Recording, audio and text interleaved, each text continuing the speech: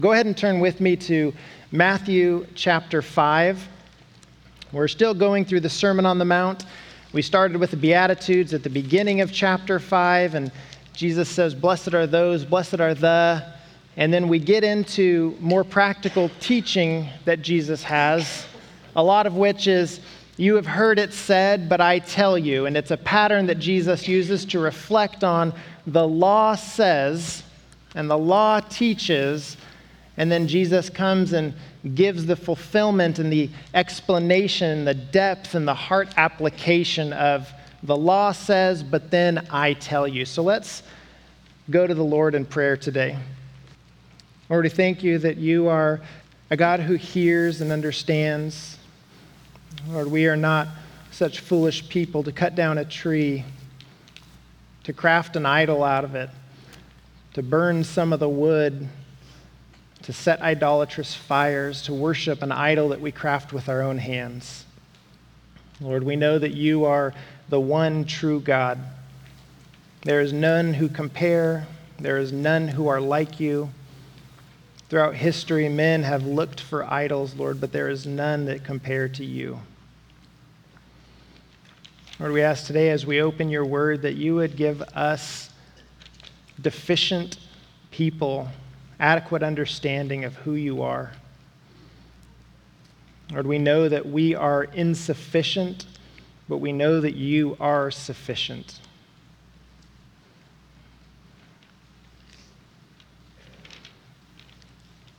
Lord, my notes are insufficient. My study is insufficient. Lord, you are the Lord of these people. You are my Lord. And I ask today that you would be faithful to your word. As your word goes out, may it be proclaimed accurately.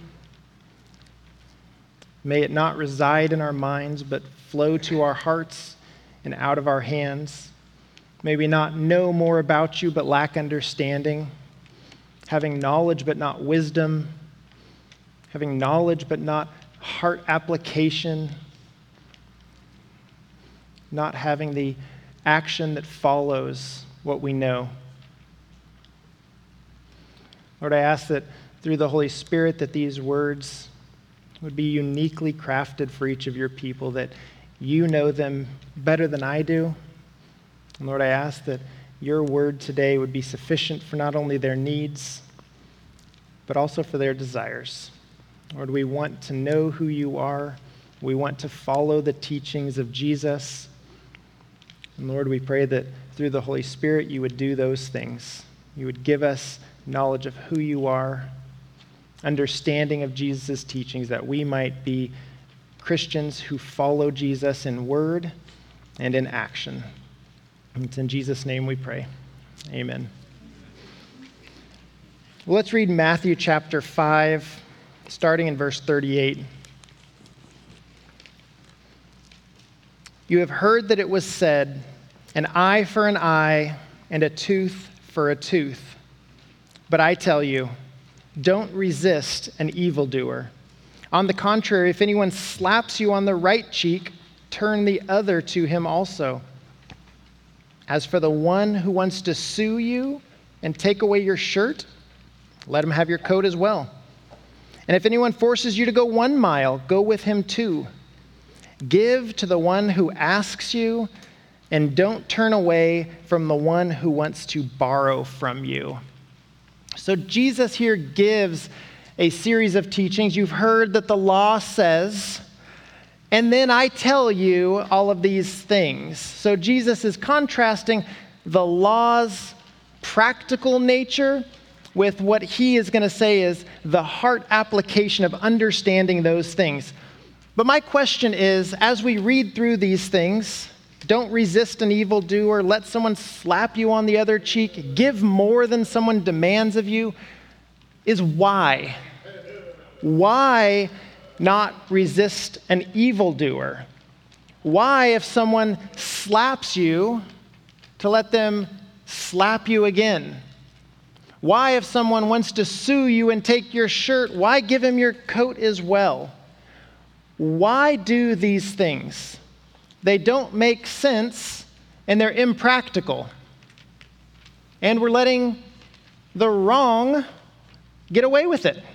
We're letting the sinner do sinful things and continue in that sin. So why?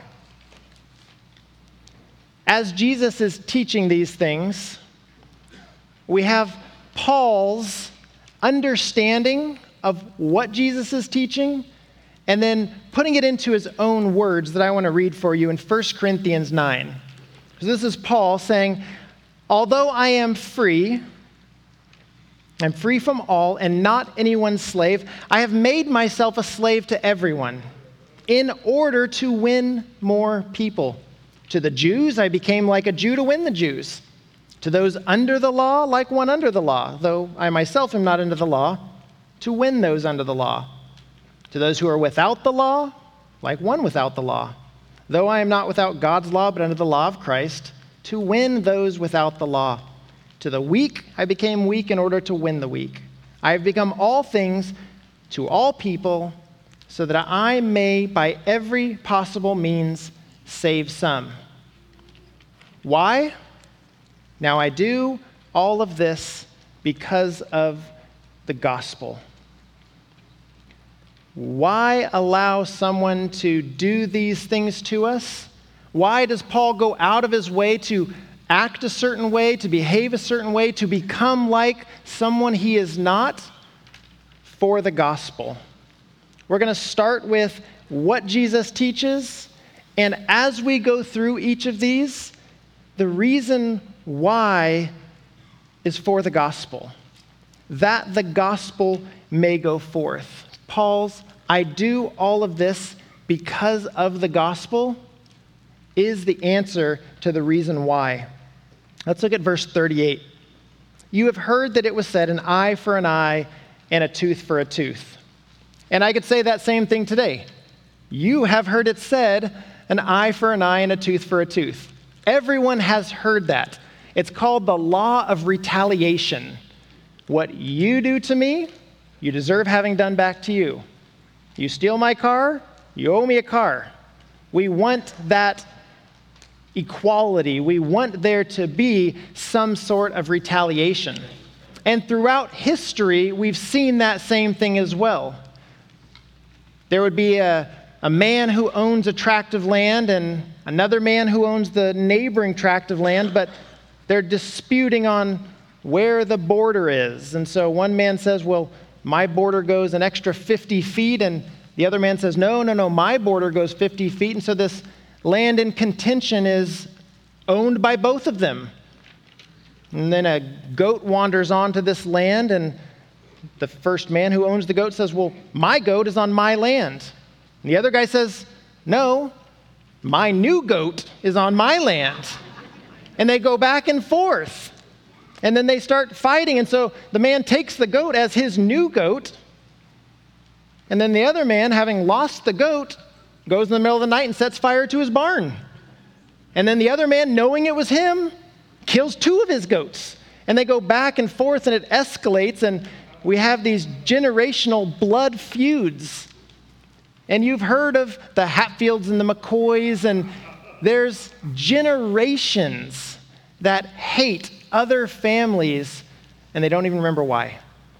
And so here's this law of retaliation that says exactly what we as humans want. We want revenge. We want a little bit more. We want to get even and punish someone. If we lose, they lose. And everybody loses. But we don't want anyone to get away with it. What this law is providing here, an eye for an eye and a tooth for a tooth, is a purpose for proportional punishment. Okay, if you do something, you can't have 10 times that done back to you. It tries to set the balance of what it means. If you steal a cow, you owe a cow plus the penalty for being a thief. If you steal a cow, you can't go and be murdered because that's disproportionate to the crime. So an eye for an eye is trying to set that proportionality. What's interesting about this is An eye for an eye and a tooth for a tooth was never meant for individuals. It was never meant for individual retaliation. It was always meant for a judge or for an arbiter to have direction. The law was telling a judge to judge fairly. If someone steals something, don't go out and hang that guy because he stole a cow. An eye for an eye and a tooth for a tooth. Have some restraint in what you're doing. More often than not, historically, this was directional more than literal. So if someone did something and your hand got broke and it was unable to be used anymore, they wouldn't generally go and break the other guy's hand because that wouldn't benefit you. But they would say, well, your hand is worth 10 camels. And so that guy owes you 10 camels because he made it so you can't work. So a judge would look and say, well, 10 camels is a fair amount for your hand, so you owe him 10 camels. So an eye for an eye was meant to provide a proportionate amount of punishment, and a judge was the one who was supposed to execute that justice in this situation. So when I read this, an eye for an eye and a tooth for a tooth, what is our response to when we are wronged? I know that we tend to be quick to speak, quick to angry, quick to being righteous in our own eyes, quick to retaliate. We demand an eye for an eye. And more often than not, we demand our rights. These next couple verses, Jesus is going to challenge that. Look at verse 39. But I tell you, don't resist an evildoer. On the contrary, if anyone slaps you on the right cheek, turn the other to him also. So that do not resist an evildoer kind of sets the tone for each of the next few sentences. Don't resist an evildoer, but on the contrary, don't resist an evildoer, but as for the one who wants to sue you, don't resist an evildoer, but go 2 miles. So kind of don't resist that evildoer is what Jesus is talking about here. And he says, if anyone slaps you on the right cheek, turn the other to him also. I don't know if there's a more heard but less understood phrase in the New Testament. You'll hear unbelieving people say that all the time. Aren't you a Christian? Turn the other cheek. Not even really understanding what it means. And I think having a cultural understanding really helps to open our eyes to what that means. Culturally, when Jesus said this, they understood 5 layers of what he was saying, but we don't, because we don't slap each other just as part of normal society. That was more normal for them to slap people. What Jesus is saying is, if you imagine if you're facing me, and most people being right-handed, and I were to slap you, I would slap you on the left cheek. You're facing me, it's the left side of your cheek. But what Jesus says is, if someone slaps you on the right cheek, turn the other to him also. What Jesus is saying is, if someone slaps you, a backhanded slap, on the right cheek, turn the other to them also. The difference between a front-handed slap and a backhanded slap to the Jews was a backhanded slap was an insult. This was just, I'm mad and I slapped you. This was, I'm mad and I slapped you, and I want you to be insulted. The rabbis taught that somebody who slaps someone has to pay a fine. Someone who backhandedly slaps someone has to double the fine because they slapped and insulted that person. So when Jesus says, if someone insults you, turn the other cheek also. If someone is willing to insult you, but I tell you, don't resist an evildoer. Jesus is teaching here that our obedience to God is more than just an equitable eye for an eye. If that person does something that is unjust to you, if that person slaps you, that the law is not only obeyed with the outward actions. The law, an eye for an eye and a tooth for a tooth, is obeyed in the heart. That when insulted, the obedient heart to God can accept an insult. When we're insulted, our pride tends to get in the way. And right when we're insulted, we back up, we get mad, we start to think about how it's not true and how I can insult in return. An eye for an eye. That's what we want to do. But Jesus is saying, put your pride away, accept an insult from an evildoer. The way that we respond to an insult shows where our heart is. The way that we respond to an insult shows who we follow. In Mark 15, speaking of Jesus, because those who passed by were yelling insults at him, shaking their heads and saying, "Ha! The one who would destroy the temple and rebuild it in 3 days, save yourself by coming down from the cross."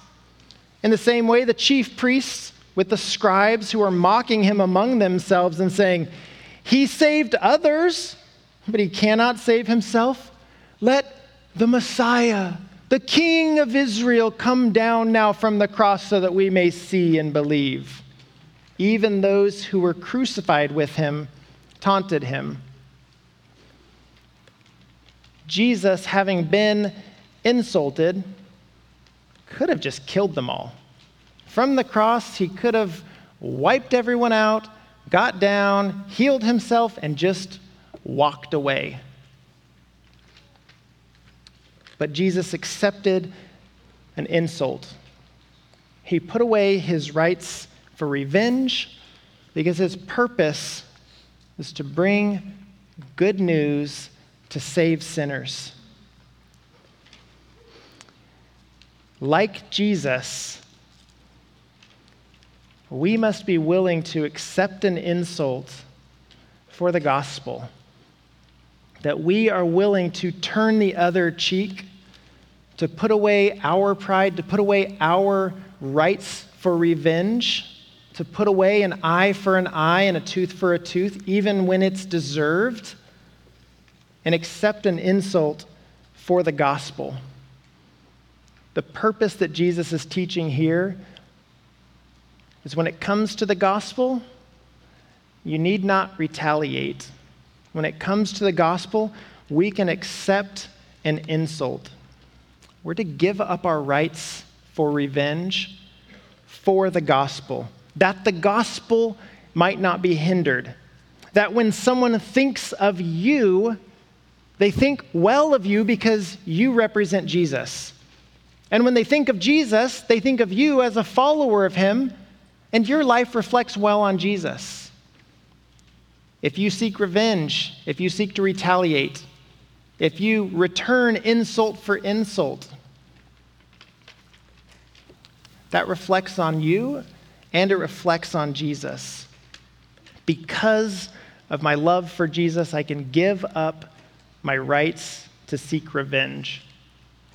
In the 1950s and 60s, there was a man who lived in Harlem, and he was the leader of one of the most violent gangs in the 50s and 60s, known as the Harlem Lords. And during this time, this man who is at the top of the Harlem Lords, known himself for being overly violent, even by comparison to his gang, heard the gospel. He repented, he was saved, and it really kind of made a mess of his relationship with the gang. He still lived in Harlem, he still was in the neighborhood, his friends were all gang members, and he pulled away from the things that they did. And it was evidenced in one of their football games, which were as violent as they were, when he was carrying the ball and got tackled, and when he was on the ground, the man tackling him held his face down, punched him, kicked him, and insulted him. This man formerly would have just killed him there in the dirt field, but got up and went back to his huddle. After the game, he went to that man who had punched and kicked and insulted him and put his hand on his shoulder, and said to him, "You know, because of Jesus, I love you anyway." What Jesus is teaching here is for the gospel, accept an insult. For the gospel, if they slap you on the right cheek and insult you, turn the other cheek also. Jesus is speaking in the context of the gospel, that the gospel might go forth, that I can give up my rights to seek revenge so that the gospel would be put before my rights. Jesus continues in verse 40, says, "As for the one who wants to sue you and take away your shirt, let him have your coat also." In this culture, men had like an undershirt that was like a long, thin gown. They might have one or two of these, depending on how much money they had. And then they would have an outer coat, which was like a poncho. It was like a thick, long blanket. That was valuable. Everybody had one of these outer coats and maybe a couple of the inner coats. And Jesus says, "As for the one who wants to sue you and take away your shirt," that's your inner shirt, "let him have your coat as well." The coat, the outer coat, was so valuable that they would use it as collateral. So if someone in ancient Israel was like, "Hey, can I borrow your truck?" You're like, "Yeah, but leave your coat so I know you come back with the keys." And so it was an important thing, and the rabbis even said, you can't keep someone's coat overnight. If you use it to borrow, to barter, as collateral, it has to be given back every night. They might freeze to death if they don't have their outer coat. That's how important it was.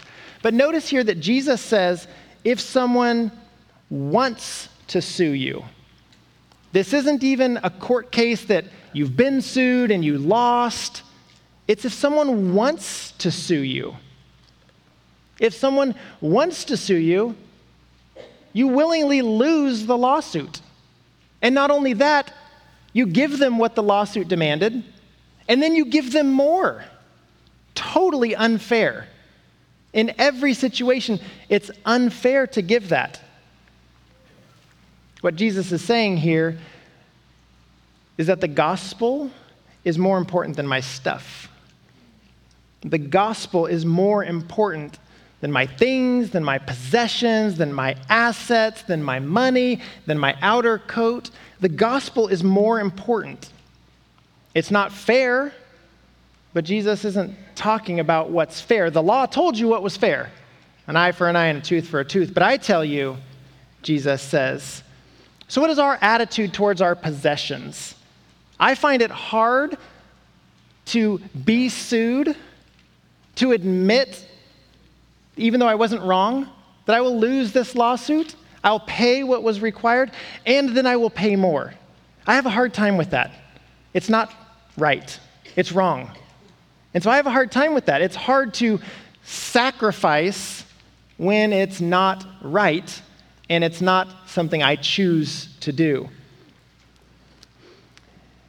There was a man who once came to Jesus, and he told Jesus, I'm a really good person. I do this, and I did this, and I did this, and I obey the law, and I do all the right things. And Jesus, looking at his heart, Mark 10, looking at him, Jesus loved him and said to him, you lack one thing. Go and sell all you have and give to the poor, and you will have treasure in heaven. Then come, follow me.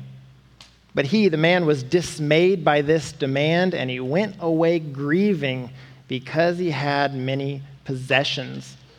His outward life was well lived. His outward actions showed that he followed God. His outward works were good. And everybody around him would look at him and say, yes, this is a noble man. But Jesus looks at his heart and doesn't see all the actions. Jesus sees the greed. Jesus sees that his possessions were more important than anything else. What Jesus is saying here and in our text today is that the possessions are not what's important. people are more important than possessions. The gospel is more important than possessions. We are to give up our possessions for the gospel. If the gospel can go forth because of our possessions, then may the gospel go forth. If someone wants your shirt, give them your outer coat as well, because you represent Jesus. Jesus continues in verse 41 with another example. He says, if anyone forces you to go 1 mile, go with him 2. And again, these things are so contextually relevant to their culture that it doesn't even make sense to us to walk a second mile with someone, because, who walks a mile on purpose unless your car breaks down? And so Jesus is saying, but go 1 mile and a second mile. In the Roman culture that they were part of, a mile was about 1,000 paces.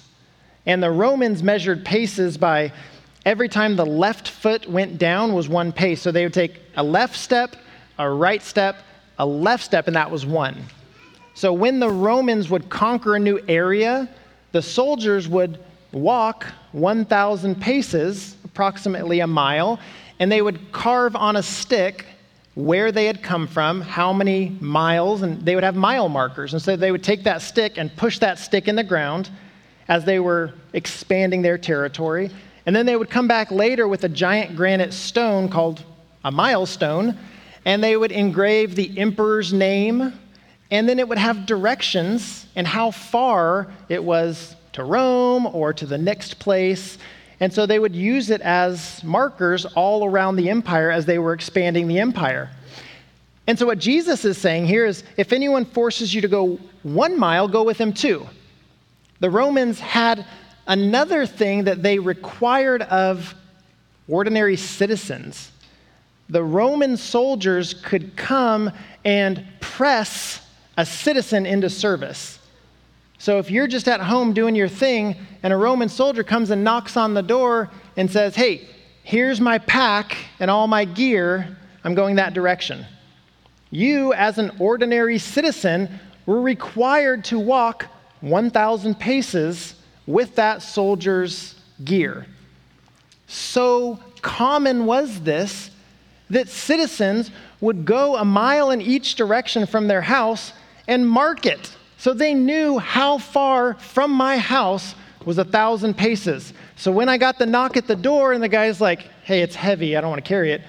All right, fine. So I walk 1,000 paces and I set it down.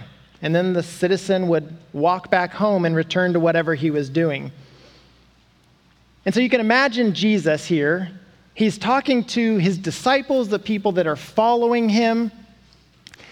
And Jesus is telling them, if someone forces you to go a mile, go 2. And they, of course, think the Roman soldiers, because who else can force me to go a mile? So Jesus is saying, you know it's said, needs to be fair, eye for an eye, tooth for a tooth, but I tell you, and you imagine like Jesus has already told them like, hey, the kingdom of heaven is coming. The kingdom of God is coming. Are you ready for the kingdom of God? You hate the Romans. They're ruling over you and subjecting you to things you don't like. And the Jews are like, hey, we're waiting for a Messiah. We're waiting for someone to save us. And Jesus comes, he's like, well, the kingdom of God is coming. And they're like, yes, let's do that. And Jesus is like, okay, you ready? They're like, yes, we're definitely ready. And Jesus says, don't go 1 mile. And they all start cheering like, we're not going a mile for the Romans. And Jesus is like, but instead go 2. And they're like, Jesus, your kingdom is that? That's what we're supposed to do? We don't like this kingdom. We want the sword. Let's kill people with the sword. And Jesus is like, but my kingdom is sacrificial. My kingdom goes beyond the unexpected. My kingdom does for someone what they don't deserve. If someone forces you to go a mile, go 2. What Jesus is telling them was not what they expected, but that's often what Jesus is saying, is what's not expected. Now imagine a Christian gets a knock at the door, and the Roman soldier just sets down his pack and starts walking. So the Christian picks it up and starts walking, and they get to the marker, and the Roman soldier goes to reach for it, and the Christian's like, no, I got it, I'll carry it another mile. And the Roman soldier just stands there because why? And that's literally never happened in his whole life, that someone would have willingly do something for the people that are subjecting them to going a mile in the first place. It's not fair. It's not fair for us to give up our rights and do what we shouldn't have to do. And also notice that the principle here is not to walk 2 miles and then just set it down. The principle that Jesus is teaching is that we are to give up our rights to self. If we, instead of going 1 mile, go 2 miles, we just have a different form of legalism. It's just legalism that says, okay, I'll go 2 miles and then set it down and then turn and walk away frustrated. What Jesus is saying is give up our personal rights. The only person that benefits is the other, but we give up our personal rights for the gospel. It's no good to carry it 2 miles unwillingly and then turn and walk home. We do that for the gospel, that we might sacrifice our personal rights. Peter, speaking of Jesus, gives an example. He says, he himself, Jesus, bore our sins in his body on the tree, so that having died to sins, we might live for righteousness. Jesus was willing to go the extra mile. Jesus was willing to give up his personal rights for the gospel. And in the same way, we are to give up our personal rights for the gospel. Give up our rights to self. You probably remember in the Gospels, there's a man named Simon from Cyrene. And Simon was coming in from the country into the city one day. And it happened to be on the same day that Jesus was being crucified. And Jesus was being forced to carry his cross. And it was probably the crossbeam, 100+ pounds, having been beaten and tortured. Now Jesus' physical body is failing him, and he's trying to carry his cross, and he can't. So the Roman soldiers see some random guy walking in, and they grab Simon from Cyrene and press him into service. And they tell Simon from Cyrene, pick up the cross and carry it. Just like Jesus is saying. He's being forced to go a mile. And Simon from Cyrene is mentioned in, I think, Matthew, Mark, and Luke. In Mark 15, I think 21, it says, Simon from Cyrene was forced to carry his cross. It lists who he is, Simon, and just not to get confused, he's a man from Cyrene. And then Mark also says he's the father of Alexander and Rufus. Mark is saying this specific man happened to be coming in from the country, walked by Jesus, got grabbed by a soldier, thrown under the cross, and carried it to Golgotha. You know Simon from Cyrene, Mark is saying. It's Alexander and Rufus's dad. Why would Mark tell the church who Simon is, who his kids are, if they weren't part of the church, if they weren't known by the church? Later in Romans, Paul says, greet Rufus, probably the same man. Simon was forced into service, and somehow through that process, Simon is known to the church, Alexander is known to the church, Rufus is known to the church. And I can only imagine that Simon carried the cross and saw what happened. And Jesus is saying, years before that, if someone forces you to go a mile, go to for the gospel, that the gospel might go forth. Simon unknowingly carried his own gospel message to see Jesus on the cross. Jesus continues in verse 42, "Give to the one who asks of you, and don't turn away from the one who wants to borrow from you." So Jesus again here is teaching about expectations. And Jesus is teaching not to ask, what's in it for me? If someone asks to borrow from me and I turn away, I'm saying, what's in it for me? Nothing. So I'm not going to give to the one who asks because there's nothing in it for me. This kind of kindness and generosity is unexpected. Jesus isn't giving conditions for it. If the person can pay you back, then you should lend to them with the hope they'll pay you back. It's just if someone asks of you, don't turn away from the one who wants to borrow from you. Don't ask what's in it for me. Look at Luke 6. Jesus says, if you lend to those from whom you expect to receive, what credit is it to you? If you lend to someone and expect to get paid back, who cares? Even sinners lend to sinners to be repaid in full. But love your enemies, do what is good, and lend, expecting nothing in return. Then your reward will be great. What's in it for me? Nothing. Nothing. Lend to those who ask of you, and there's nothing in it for you. An eye for an eye and a tooth for a tooth, that's fair. That's lending with an expectation of getting paid. But I tell you, give up your expectations of getting a return.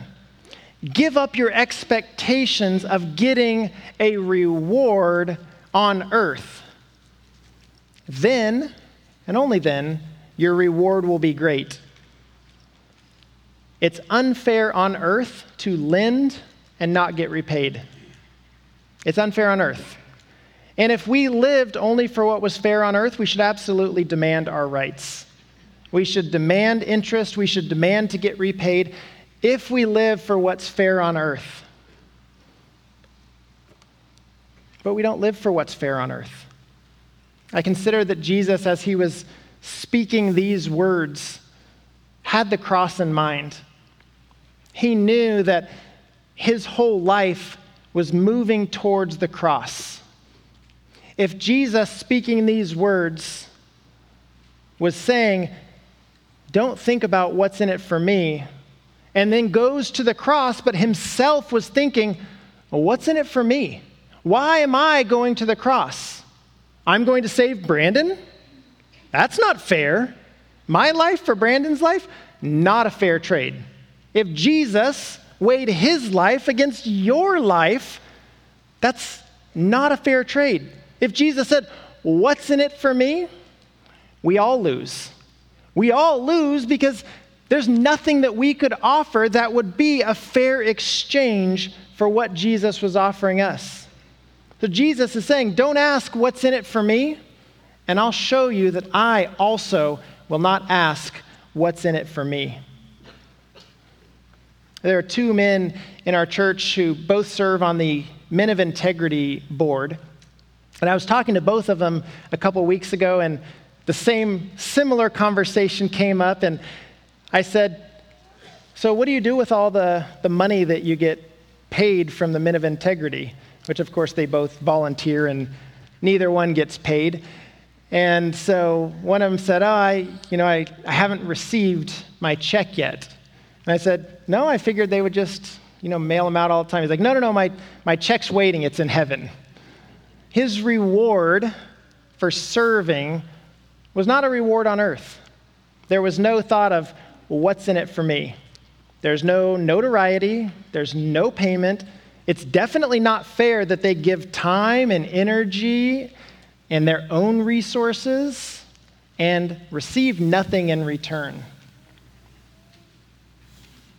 But we don't live for what we have on earth. We are to give up our rights to fairness for the gospel. Because of their volunteering and the volunteering of many other people, every year, the Men of Integrity puts on a retreat.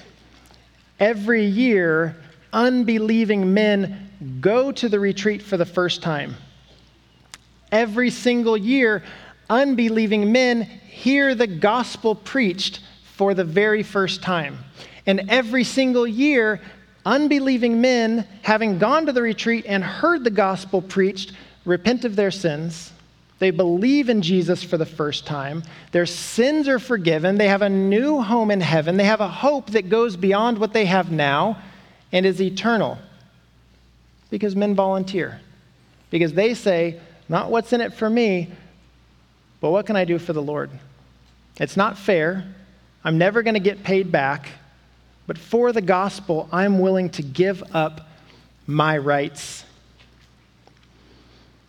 As Jesus is saying these things from verse 39, 40, 41, and 42, they're all morally wrong things. They're ethically wrong. In every culture, in every context, we would say, is it right to slap someone on the cheek? Is it right to give your shirt to one who doesn't deserve it? Is it right to go 2 miles when you don't have to? Is it right to give to someone who's not going to pay you back? The answer is no. It's not right. But are those even the right questions to ask? See, I don't think, is it right, is the correct question. I don't think we should be asking, is it right or wrong, because we're overly focused on right and wrong. We're overly focused on our own rights. I don't want my personal rights violated. We always think about what's right and wrong. We want the innocent man to go free. We want the guilty man to be punished. When we are wronged, we demand it be made right. But Jesus is saying, what if demanding a wrong be made right was in itself wrong? What if demanding for something to be made right was wrong? You've heard it said, an eye for an eye. Jesus says, but I tell you, I think the question that we should ask is being right enough? Am I content with being right? See, in this passage, I perceive the people who are doing the wrong thing to be sinners. The one that slaps you, a sinner. The one who sues you, a sinner. The one that forces you to go a mile, a sinner. The one who won't repay you, a sinner. Am I okay with just my rights? Am I okay with taking these sinners and saying, give me what is rightfully mine? If our hope and our focus is on this life alone, I would say yes. Be content with demanding and getting your rights. Paul says in Philippians, as citizens of heaven,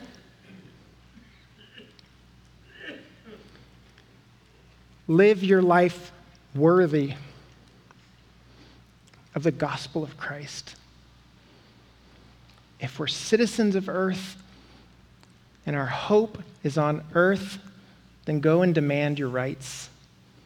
If we're citizens of heaven, then instead live your life worthy of the gospel of Christ. The gospel is more important than our rights to revenge. The gospel is more important than our possessions. It's more important than our rights to self. It's more important than our rights to fairness. The gospel of Jesus is more important than our rights. The gospel is more important. As Christians, right and wrong isn't our standard. Jesus is not saying, make sure every wrong is righted. Fight for your rights, demand your rights. What Jesus is saying is, standard is different. An eye for an eye, that's the way that people live. But I tell you, your standard is not an eye for an eye. Your standard is Jesus. Your standard is the cross. Do my actions point people to Jesus? Does the way I live, does turning the other cheek, does giving someone more than they deserve, does going the extra mile, does giving and lending without interest and expecting to be paid back, does that point to Jesus? Because if so, turn the other cheek. If so, for the gospel, be willing to give up your rights. Am I willing to give up my rights for the gospel? That's what Jesus is saying. You've heard it said, but I tell you, don't be concerned with your rights, but be concerned with the gospel. Let's pray.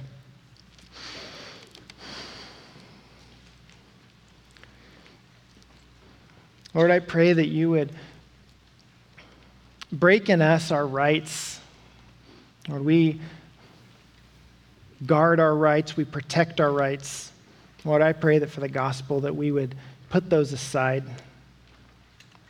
that we would see Jesus on the cross having given up his rights and follow suit. Lord, may we be convicted of where we demand our rights. Lord, may we accept an insult. May we give of our possessions. May we lay down our selfish pride. Lord, give us the heart that Jesus had as he laid down his rights for us on the cross. And it's in Jesus' name we pray. Amen.